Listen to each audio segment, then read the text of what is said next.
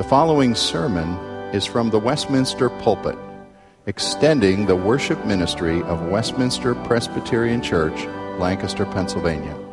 We are a local congregation of the Presbyterian Church in America. Please contact us for permission before reproducing this message in any format.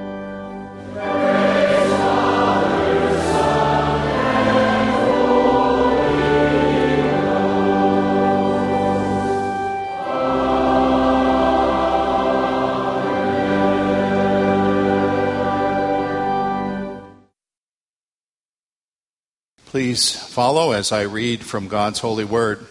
The Gospel of Luke. Our studies have brought us to chapter 20. Jesus is in Jerusalem for that critical last week, those last days of his life. We will not, of course, cover every detail or every passage that takes him to the cross, but we will, in these next weeks, be looking at events of that last week. Today, Luke 20, I'll read verses 9 through 19, what is commonly called the parable of the wicked tenants. And Jesus began to tell the people this parable. A man planted a vineyard and went into another country for a long time. When the time came, he sent a servant to the tenants so that they would give him some of the fruit of the vineyard. But the tenants beat him and sent him away empty-handed. He sent another servant, but they also beat and treated him shamefully and sent him away empty-handed. And he sent a third. This one also they wounded and cast out. Then the owner of the vineyard said, "What shall I do? I will send my beloved son. Perhaps they will respect him." But when the tenants saw him, they said to themselves, "This is the heir. Let us kill him, so the inheritance may be ours." And they threw him out of the vineyard and killed him. What then will the owner of the vineyard do to them?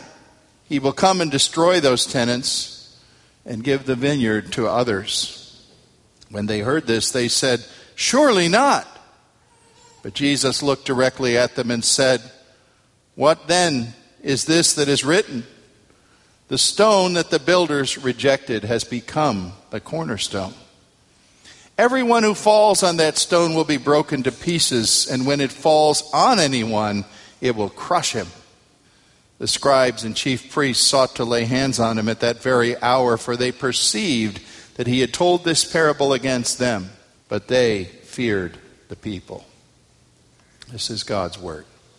There's been a minor discussion among historians for more than a century now since the Civil War over the extensiveness of the plot to assassinate Abraham Lincoln.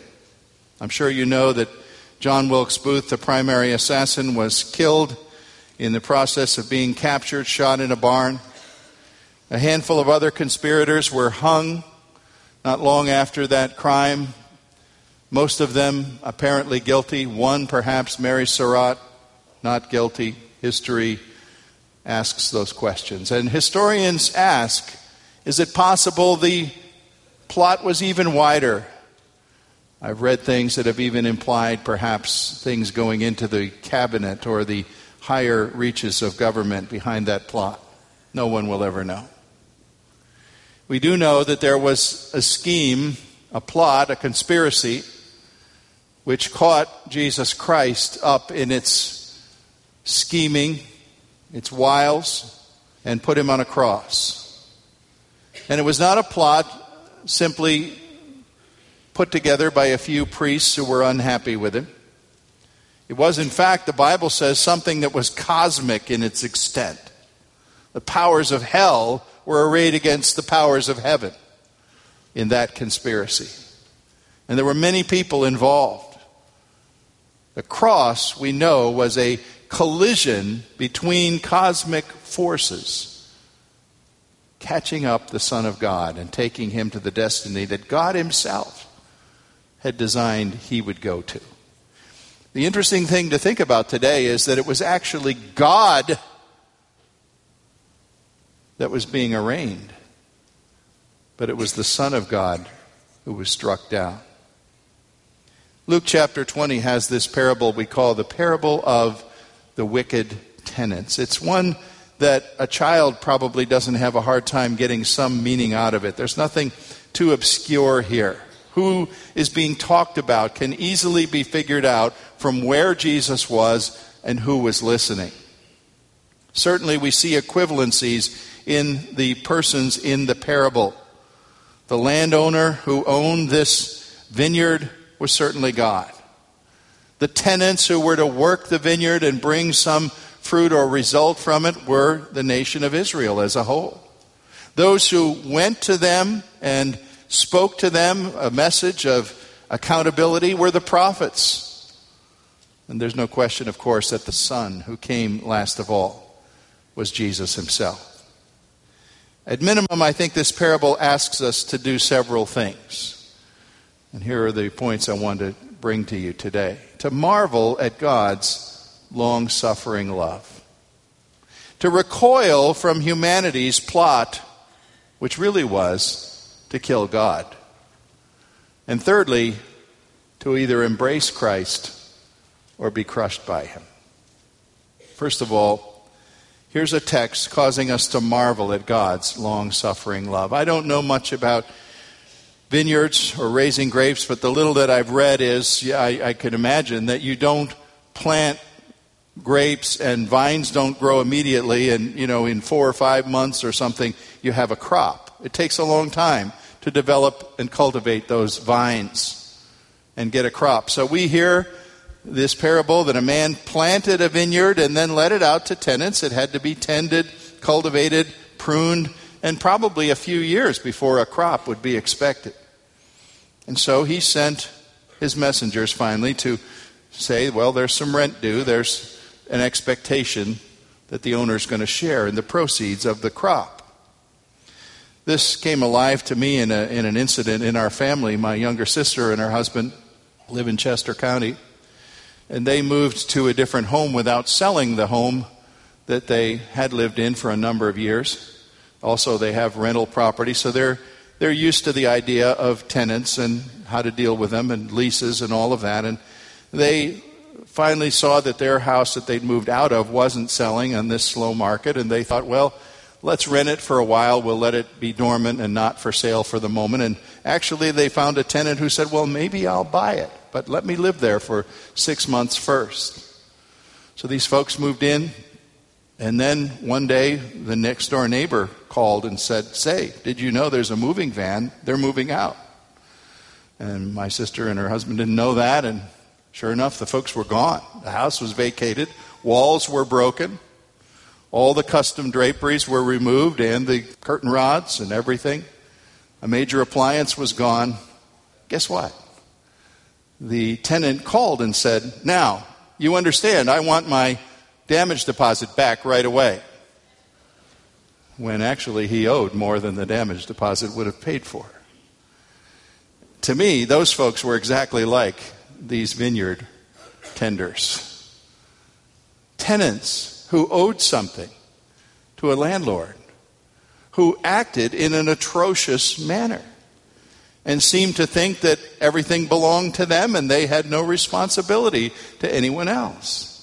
Now, one thing to know that would help you is that Jesus probably told this parable. He was spending this week teaching primarily in the temple courts. And there was a layer of understanding that his audience had that maybe you don't have when he was talking about a vineyard. A lot of double meaning here. Because in that temple, as he spoke, was a gateway that went from the outer court into the holier place. And it was a big gateway that had a sculpted vineyard or vine, a grapevine, on this great big arch, all overlaid in gold leaf. And everybody there knew what that meant, because the vine of fruitful grapes was a well-known Old Testament symbol for Israel, for the nation. And in fact, you would find that if you would look in a particularly famous passage of Isaiah chapter 5, where the Lord speaks through Isaiah and talks about the fact that this nation was a vineyard that God had planted to bring fruit. Isaiah 5:4 says, what more could I do for my vineyard than I have already done? It talks about how he had built a fence around it and a watchtower and cultivated the ground and did everything you would expect to have a wonderful return from your crop. And it was talking about Israel. Everybody knew that. The vineyard, the vine, was Israel. Romans chapter 9, verse 4 has a passage that picks up that theme and talks about Israel's many spiritual advantages. It says, theirs were the covenants, the law, the divine glory, the temple, the patriarchs, the human ancestry of Christ, kind of piling it on, saying, look at all the things that Israel had going for them. And an expectation was there that they would somehow bear fruit. But you know probably that the verdict by this time in the development of the Bible, and certainly what Jesus was saying himself, was, where's the fruit? Where's the repentance? Where's the faith? Where's the obedience to the Word of God? Where's the expectation of God's Messiah? Where's the eager worship of God's people? It wasn't there. And one of the things that Luke 20 certainly emphasizes that we shouldn't miss is the way in which God extends himself way beyond any reasonable expectation in his patience and his mercy towards people who have his truth before he says, where's the fruit? When no answer comes back from the first messenger you see here, he sends another messenger, and he sends another and another, appealing again and again, both corporately and individually. Martin Luther, temperamentally, was a man much more like me, certainly more like me than he was like God, I think, in his temperament. And Luther wrote about this passage once, commented in his writings on this passage, and he said very bluntly, if I were God and the world treated me as it regularly treats him, I would smash the planet to pieces. See, Martin Luther wasn't exactly a gentle theologian. He said, look at how people treat God. And yet he's long-suffering. In fact, there's a word that the Bible actually invented for God. He suffers long with people who try his patience. 2 Peter 3:9 says, the Lord is long-suffering to us, not willing that anyone should perish.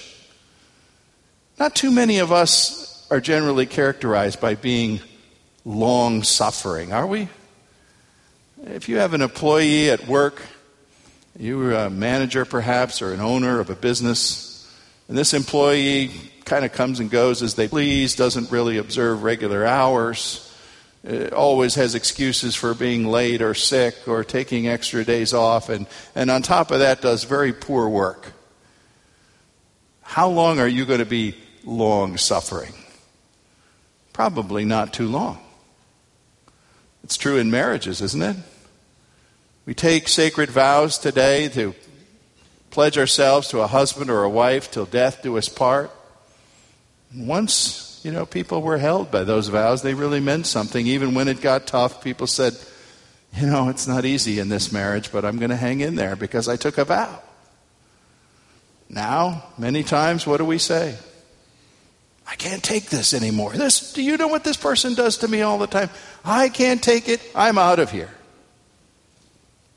God shows us in this text that he is the very epitome of what it means to be long-suffering. There are people who would say, what do you mean? What has God done for me lately?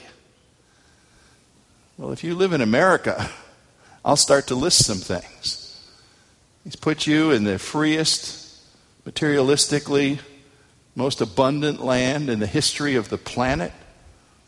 You say, well, yes, but I'm not one of those rich guys. Well, you do live with freedoms that people around the world are jealous of. I've been checking, and you don't have to be a genius to see that there really isn't any crowd busting down the borders of this country to get out. Is there?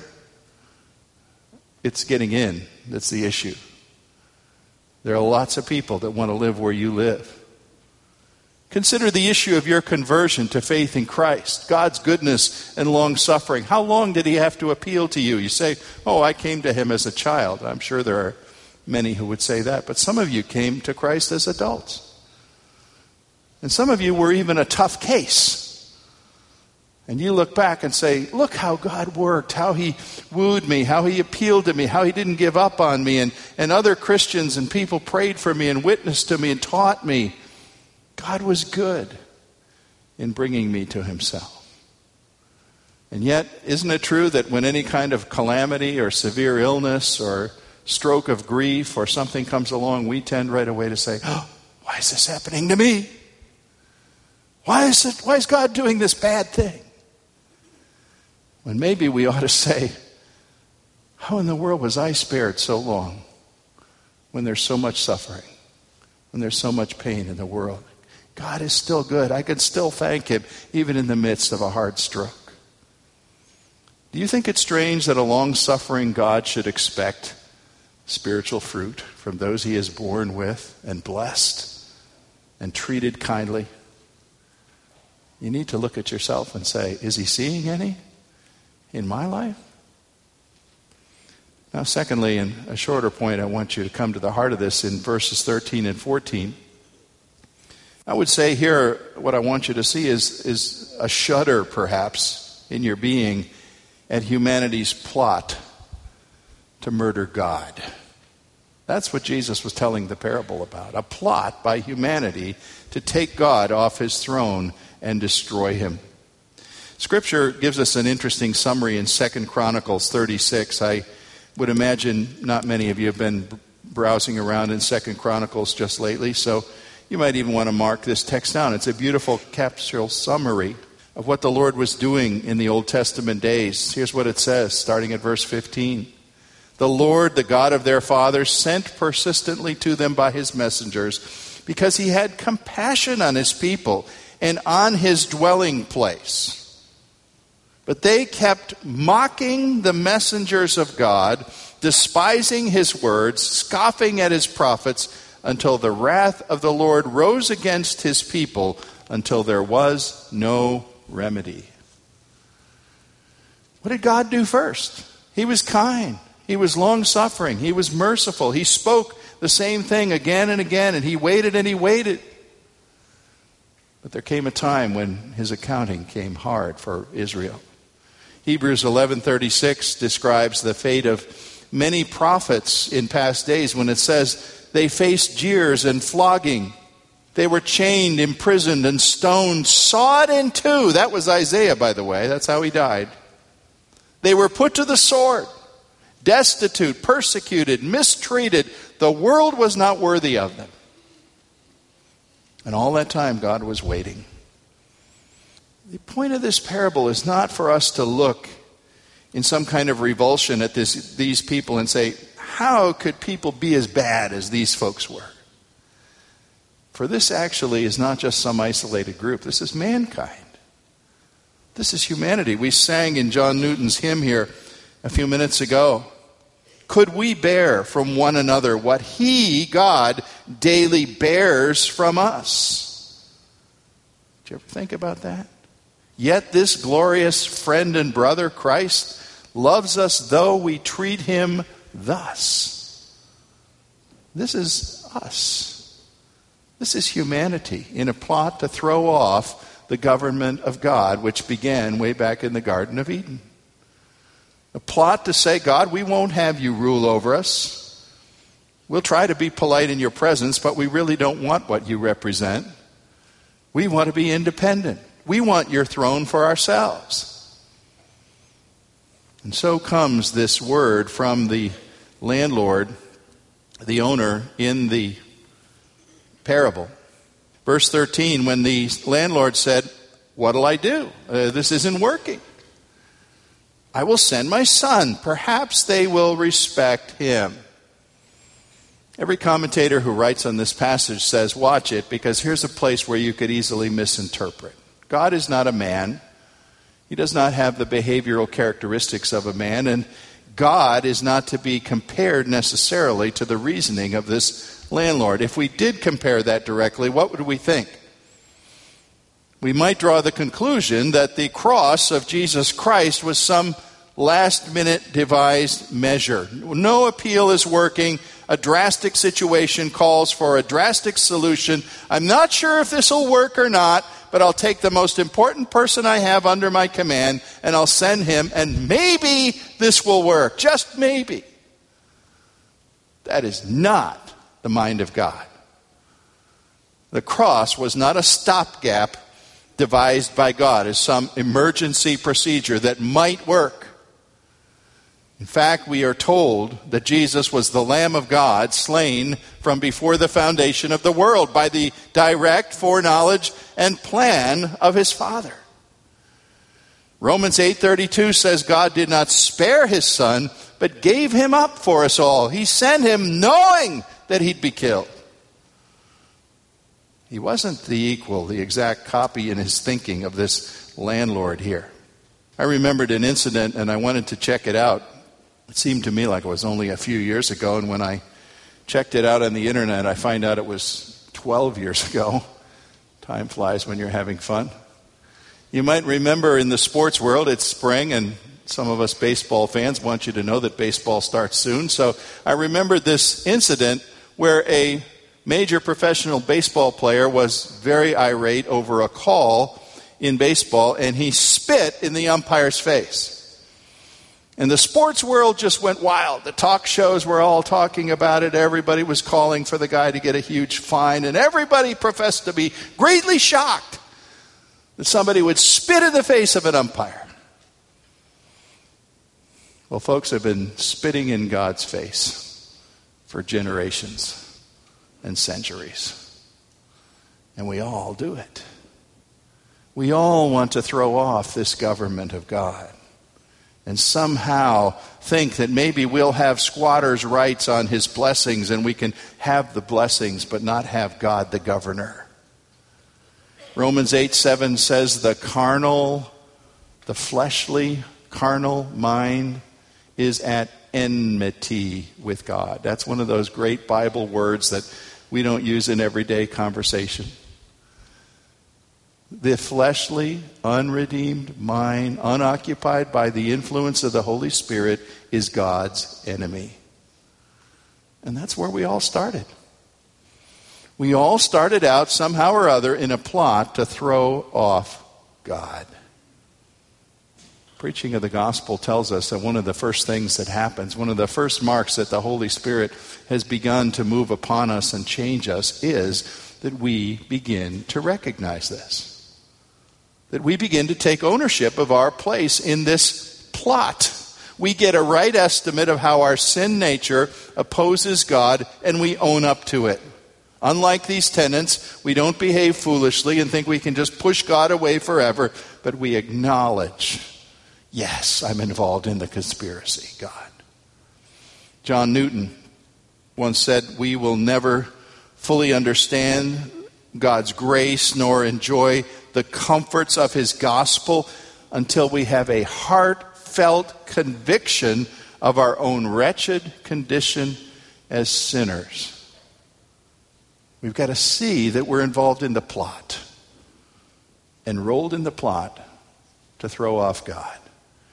That's where a turn and a change begins by the Holy Spirit of God. Third and finally this morning, our text has the instruction of Jesus to do this. Either to embrace Christ or be crushed by him. This was a really confrontational parable. He was right there in the temple precincts. The people he was telling this about, who were in the forefront of the plot, were there in front of him. They knew he was talking about them, and he knew they knew he was talking about them. This was confrontation of the first order. And they, as you see, were ready to arrest him if they could have, but they were afraid of the people. But what did he say?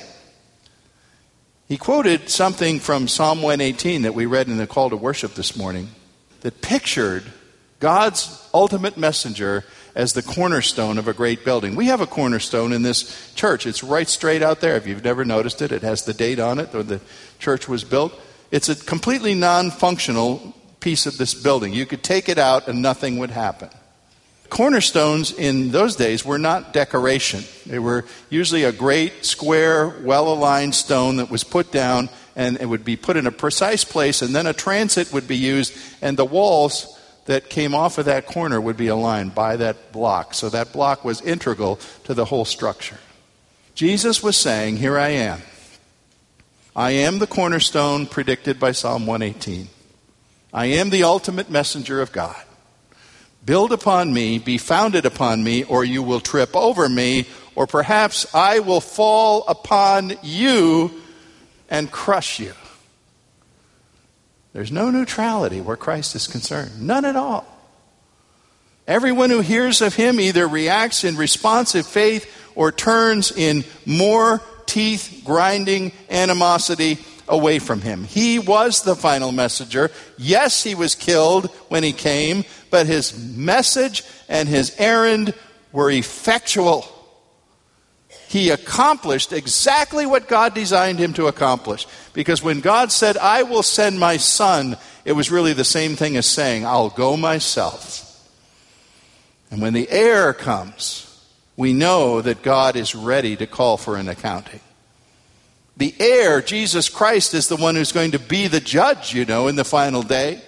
Scripture teaches us in other places it's Christ who we'll face as final judge, not the Father. Judgment is given into the hands of the Son.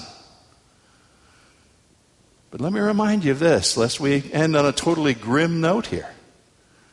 God is still the long-suffering God. He's brought you to this hour today, patient with you in opportunity after opportunity after opportunity, so that you might hear, and you might turn, and you might humble yourself and say, yes, oh God, I was part of that plot to do away with you, turn you out, murder you if I could. But now I want to bow before you. And I want to bow before this Son and embrace him, lest he fall on me like a ton of bricks. God is long-suffering to you right up to this moment. But he speaks the words of Psalm 2. And I make the appeal of that psalm in his words. Kiss the Son. Kiss him. Lest you be destroyed in your way. For blessed are all who take refuge in him. Let's pray together.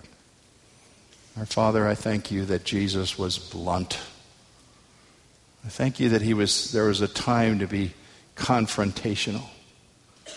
But how I thank you above all that you are the long-suffering, merciful God. You don't blot us out the first time we reject your word. You don't cast us off as Christians the first time we badly mess up and fall on our faces. You take us back, and you take us back, and you take us back. Thank you for that long-suffering mercy.